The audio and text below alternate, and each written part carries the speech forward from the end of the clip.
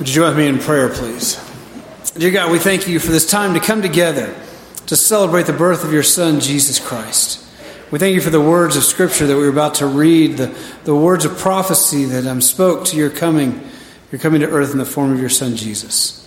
We pray, Lord, that as your word is shared and opened, that our hearts and minds will be open to hear your truth and guided by your Holy Spirit. It's in your Son's name we pray. Amen.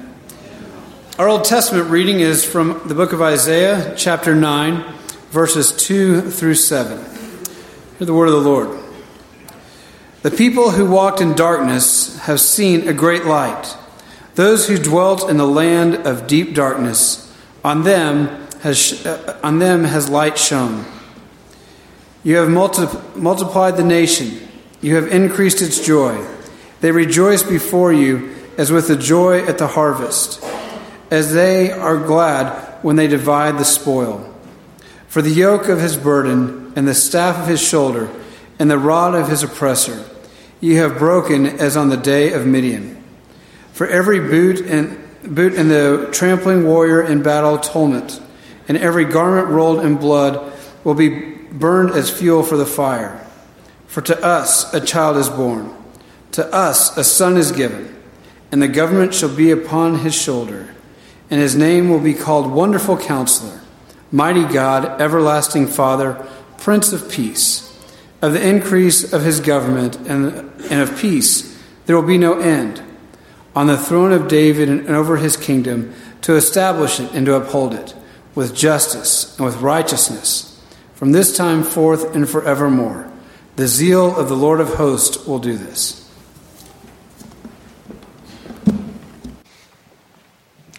Thank you, Stuart. Our New Testament text this morning comes from the Gospel of Luke, chapter 2, beginning at verse 1. It may be found on page 1090 of your Pew Bible. The Gospel of Luke, chapter 2, beginning at verse 1. Listen to the word of the Lord. In those days, a decree went out from Caesar Augustus that all the world should be registered. This was the first registration when Quirinius was the governor of Syria, and all went to be registered, each to his own town. And Joseph also went up from Galilee, from the town of Nazareth to Judea, to the city of David, which is called Bethlehem, because he was of the house and lineage of David, to be registered with Mary, his betrothed, who was with child. And while they were there, the time came for her to give birth. And she gave birth to her firstborn son, and wrapped him in swaddling cloths, and laid him in a manger, because there was no place for them in the inn. And in the same region there were shepherds out in the field, keeping watch over their flock by night. An angel of the Lord appeared to them, and the glory of the Lord shone around them, and they were filled with great fear. And the angel said to them, "Fear not, for behold, I bring you good news of great joy that will be for all the people. For unto you is born this day in the city of David a Savior, who is Christ the Lord. And this will be a sign for you. You will find a baby wrapped in swaddling cloths and lying in a manger." And suddenly there was with the angel a multitude of the heavenly host, praising God and saying, "Glory to God in the highest, and on earth peace among those with whom he is pleased." When the angels went away from them into heaven, the shepherds said to one another, "Let us go over to Bethlehem and see this thing that has happened, which the Lord has made known to us." And they went with haste and found Mary and Joseph and the baby lying in a manger. And when they saw it, they made known the saying that had been told them concerning this child. And all who heard it wondered at what the shepherds told them. But Mary treasured up all these things, pondering them in her heart. And the shepherds returned, glorifying and praising God for all they had heard and seen, as it had been told them. And at the end of 8 days, when he was circumcised, he was called Jesus, the name given by the angel before he was conceived in the womb. Here ends the reading of God's word. As the prophet Isaiah tells us, the grass withers and the flower fades, but the word of our Lord stands forever. This is the word of the Lord. Thanks be to God. And at the end of 8 days, when he was circumcised, he was called Jesus, the name given by the angel before he was conceived in the womb.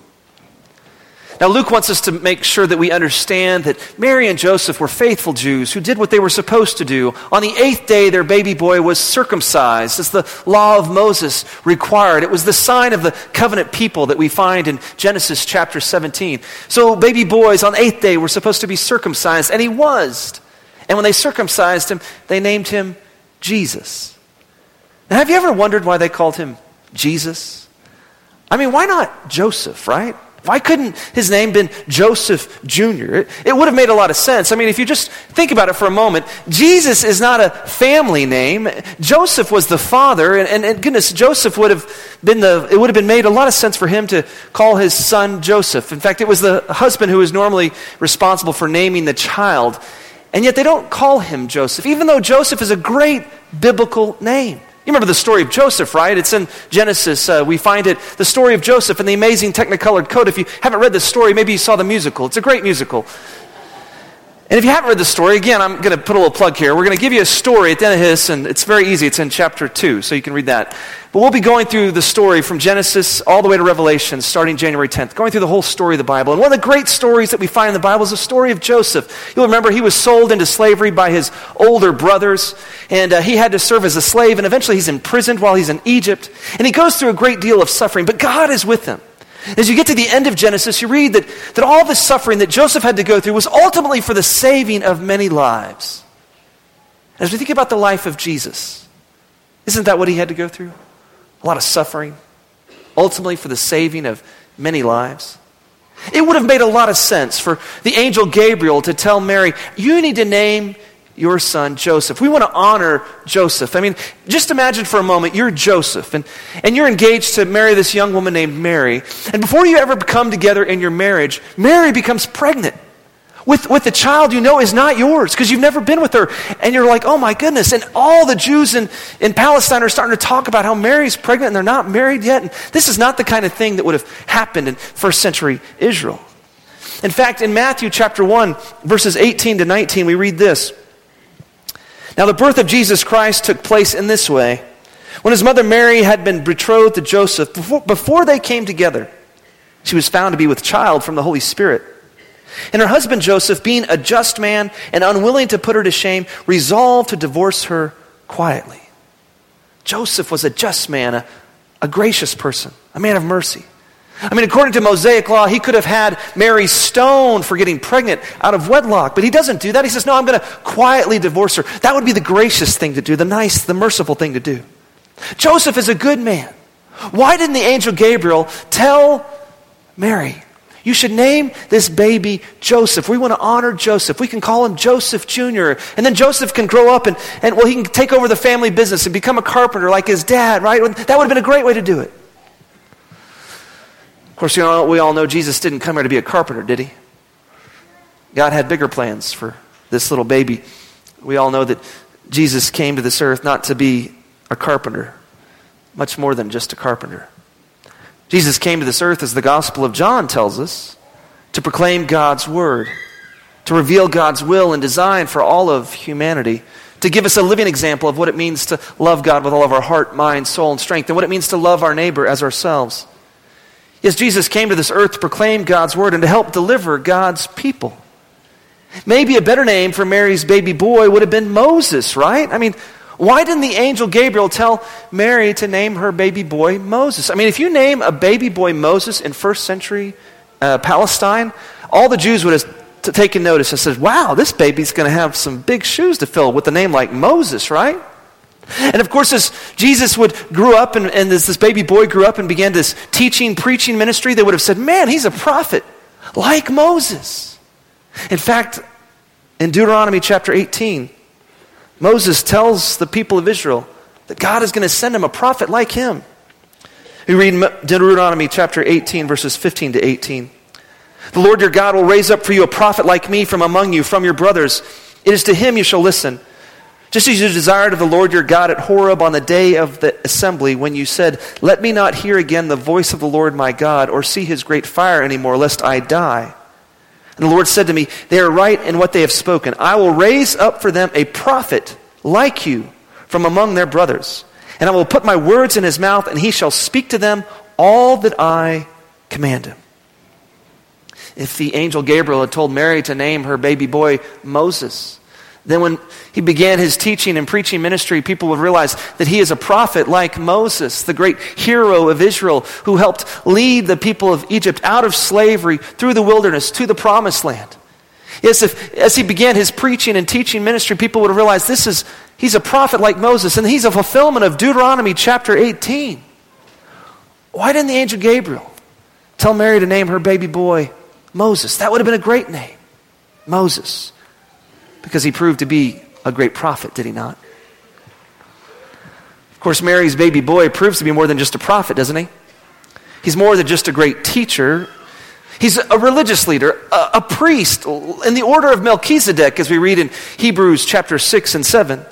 As we read through the New Testament, we can see that in the first century, the priests of the temple had become corrupt. They were beginning to try to profit from the animal sacrifices. They sold animal sacrifices for people to make, and they were doing some money changing there and trying to profit from that. And that's why Jesus, when he came into the temple, turned over the tables of the money changers and said, "It is written, my house shall be called a house of prayer, but you've made it a den of robbers."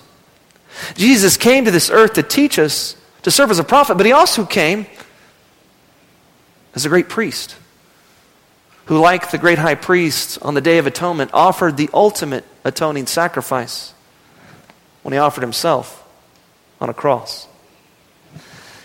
Yes, Jesus, in his perfect obedience to our Heavenly Father and in his great love for all of us, serves as the great high priest and offers himself so that our sins might be atoned for once and for all. Yes, why didn't the angel Gabriel tell Mary to name her son Melchizedek? Melchizedek was a good biblical name. Melchizedek is the priest who blesses Abraham. Just imagine, Mary and Joseph show up to the temple and they say, "This is our baby boy and his name is Melchizedek." All the priests would have taken notice and said, "Man, this is going to be quite the baby. He might become a priest like one of us someday." Why didn't the angel Gabriel tell Mary to name her baby boy Melchizedek, a famous priest that we find in the Old Testament? Well, Melchizedek and Moses are great biblical names. But as we look at the genealogy of Jesus, we can see that, well, Jesus doesn't come from the line of Melchizedek or Moses. That's not a family name for Joseph, as we read in Matthew chapter 1, where you can find the genealogy of Jesus. Now, according to the first chapter of Matthew, Joseph was a descendant of King David, not Moses or Melchizedek. David, that would have been a good name for this baby boy, right? I mean, if we think about it, this baby boy, he didn't just come to this earth to be a prophet or a priest. Really, he came to be a king, right? He's the King of Kings. He's the Lord of Lords. And if Mary had named this baby boy David, then everyone would have known, oh yeah, he's from the line of David. And every Jew in the first century knew that the Messiah king is supposed to come from the lineage of David. And then they would have looked to Jesus to lead them as a king leads, right? Yes, Jesus is more than just a prophet, more than just a priest. He's the King of Kings and the Lord of Lords who reigns over all. Yes, he's the great high priest who came to offer the perfect sacrifice for our sins with his death on a cross. He's the great prophet who came to tell us the good news of God's amazing grace and love. This little baby boy proves to be a king, a priest, and a prophet. So why didn't the angel Gabriel tell Mary to name her son David or Melchizedek or Moses? Those are good biblical names. Why did he tell her to name him Jesus? Of all the names, it's not a family name. Why Jesus? I'll tell you why it's named Jesus. Because the New Testament was originally written in Greek. And the Greek translation of the English word Jesus is Eseos, which is the Greek translation of the Hebrew name Yeshua. And Yeshua is a shortened version of Yahweh saves. The angel Gabriel told Mary that she needed to name her baby boy Yeshua, Yahweh saves. Because the angel Gabriel knew that what the world needs more than anything is a Savior. Not just another prophet, not just another priest or another king. The world needs a Savior.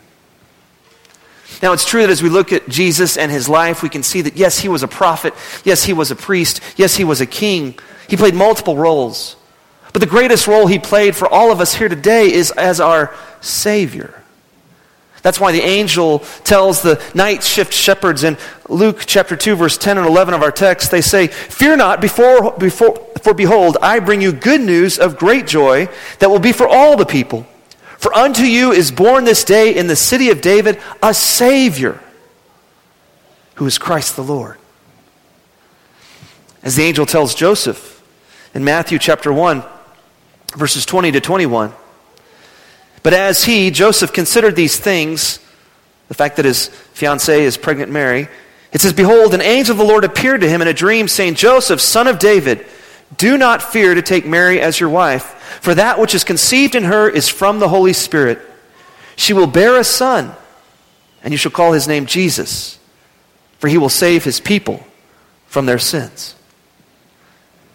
Yes, Jesus is our prophet, our priest, our king, and most importantly, he is our Savior, who came to save us from our sins.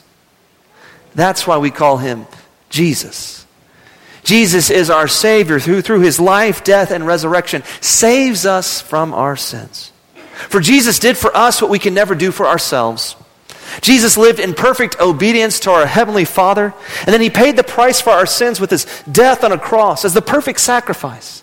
And then on the third day, he rose again, conquering sin and death with his resurrection on our behalf. And he did all of this because he loves us. He loves us with an unconditional, sacrificial love. For as the scriptures tell us, each one of us have been created in the very image of God. We were knit together in our mother's womb. The pages are written in his book for us before any one of them came to be, as you read in Psalm 139. We were fearfully and wonderfully made. And as Jeremiah 29 verse 11 tells us that God created us and he has a plan for us. It's a plan to prosper us and not to harm us. It's a plan to give us a hope and a future. But the trouble is, each one of us in our selfish, sinful nature tends to stray from God. We tend to wander from the ways of God. We don't always do what we ought to do. And so we sin. And our sin separates us from God. But the good news of Christmas, the good news of tonight, is that Jesus loves us too much. God loves us too much to abandon us in our sin. And so he sends his one and only Son, who's fully God and fully man, to become one of us, a little baby, born in a humble manger, so that he might grow up among us. He might teach us, heal us, and ultimately die for us. Yes, through his life of perfect obedience, his atoning death, and his victorious resurrection, we are all saved as we put our faith in him. What is it those famous words from John 3:16 say? "For God so loved the world that he gave his only Son, that whoever believes in him shall not perish but have eternal life." Let's say that together if we can. "For God so loved the world that he gave his only Son, that whoever believes in him shall not perish but have eternal life." This Christmas season, as we begin to exchange gifts with friends and family members, have you received the greatest gift the world has ever known? Have you opened your heart to Christ and said, "Yes, Jesus, I want to follow you. I recognize you as my Lord and Savior"? If you've never done that, I'm going to ask you to pray with me here in just a moment. But if you're like me and you've said yes to Jesus many years ago, and yes, you confess with your lips Jesus is Lord, and you believe in your heart that God raised him from the dead, it's now our job to tell others the good news of God's amazing grace, of God's great love for us. That he didn't abandon us in our sin, but no, he became one of us as a baby in a manger. And ultimately, he died for us so that we all might be saved. As Jesus says in John 15, "No greater love is there than this, than a man who's willing to die for his friends." Jesus has called us his friends. He's come to this earth to save us. And as the Apostle Peter says in Acts chapter 4, after the death and resurrection of Jesus, he tells the Jewish leaders in Jerusalem that there is no other name given among men by which we must be saved. Jesus is our rock, our Redeemer, our Savior. And as I think about our world today, as I think about all the troubles that our world faces today, don't we need a Savior? We need a Savior. We need someone to save us from the selfish consumerism of our culture. We need someone to save us from the moral relativism of our culture that tells us that anyone can do what they want to do, that truth is relative and they can decide for themselves what is right and wrong. We need someone to save us from the anxiety and brokenness that we find in our world today. We need someone to save us from our own sinful nature that, left to its own, tends to rebel against God. Yes, we need someone to save us, to guide us, to watch over us, to lead us. We need a Savior. We need Jesus. Yeshua. Yahweh saves. God saves. Thanks be to God that our Heavenly Father sent His Son, our Savior, to this earth to save us from our sins, to lead us in all truth today. This Christmas season, like the angels who appeared to the night shift shepherds, may we prayerfully seek to be bold in our witness of the good news of God's love that we find in Jesus Christ, in the things that we say and in the things that we do. As we seek to center our hearts around the great love of God and gratitude for His love for us, God's love will begin to flow through us to other people, and they'll experience the love of Christ firsthand through us. And then by a work of the Spirit, their eyes might be open and they might come to faith in Christ as we tell them about God's great love, so that their knee will bow and their tongue confess that Jesus Christ alone is Lord. Yes, there's no other name given among men by which we must be saved. Jesus, God saves. That's a great name for Mary's baby boy. Please join me as we pray. Gracious and loving God, we thank you that you are a God who loves us so much that you would send your Son to save us. And as we think about the name Jesus, Yeshua, Yahweh saves, we recognize that is what He came to do. We are sinners in need of your grace. We are sinners in need of a Savior. And Lord, I pray that if there's anyone here tonight who's never made that confession, they don't know what it means to be in a personal relationship with you, I pray that they might open their heart to you tonight, Lord. We confess that we're sinners. We recognize that Jesus is Lord, that He died on the cross and paid the price for our sins. And on the third day, He rose again, conquering sin and death, so that we might have the gift of eternal life if we simply believe in you. The gift of a new life. As we say, yes, Lord Jesus. Lord, you tell us in your word that if we confess with our lips Jesus is Lord, and we believe in our hearts that God raised Him from the dead, we will be saved. So God, in the quietness of this moment, I pray that if there's anyone here who hasn't done that, I pray that they might do so tonight. They might give their heart to you and say yes to Jesus. And Lord, for those of us who do say that Jesus is Lord, and we recognize that and we believe that, Lord, help us to live into that by your Holy Spirit. Help us to be bold in our witness so that we might point others to your amazing grace, to your amazing love.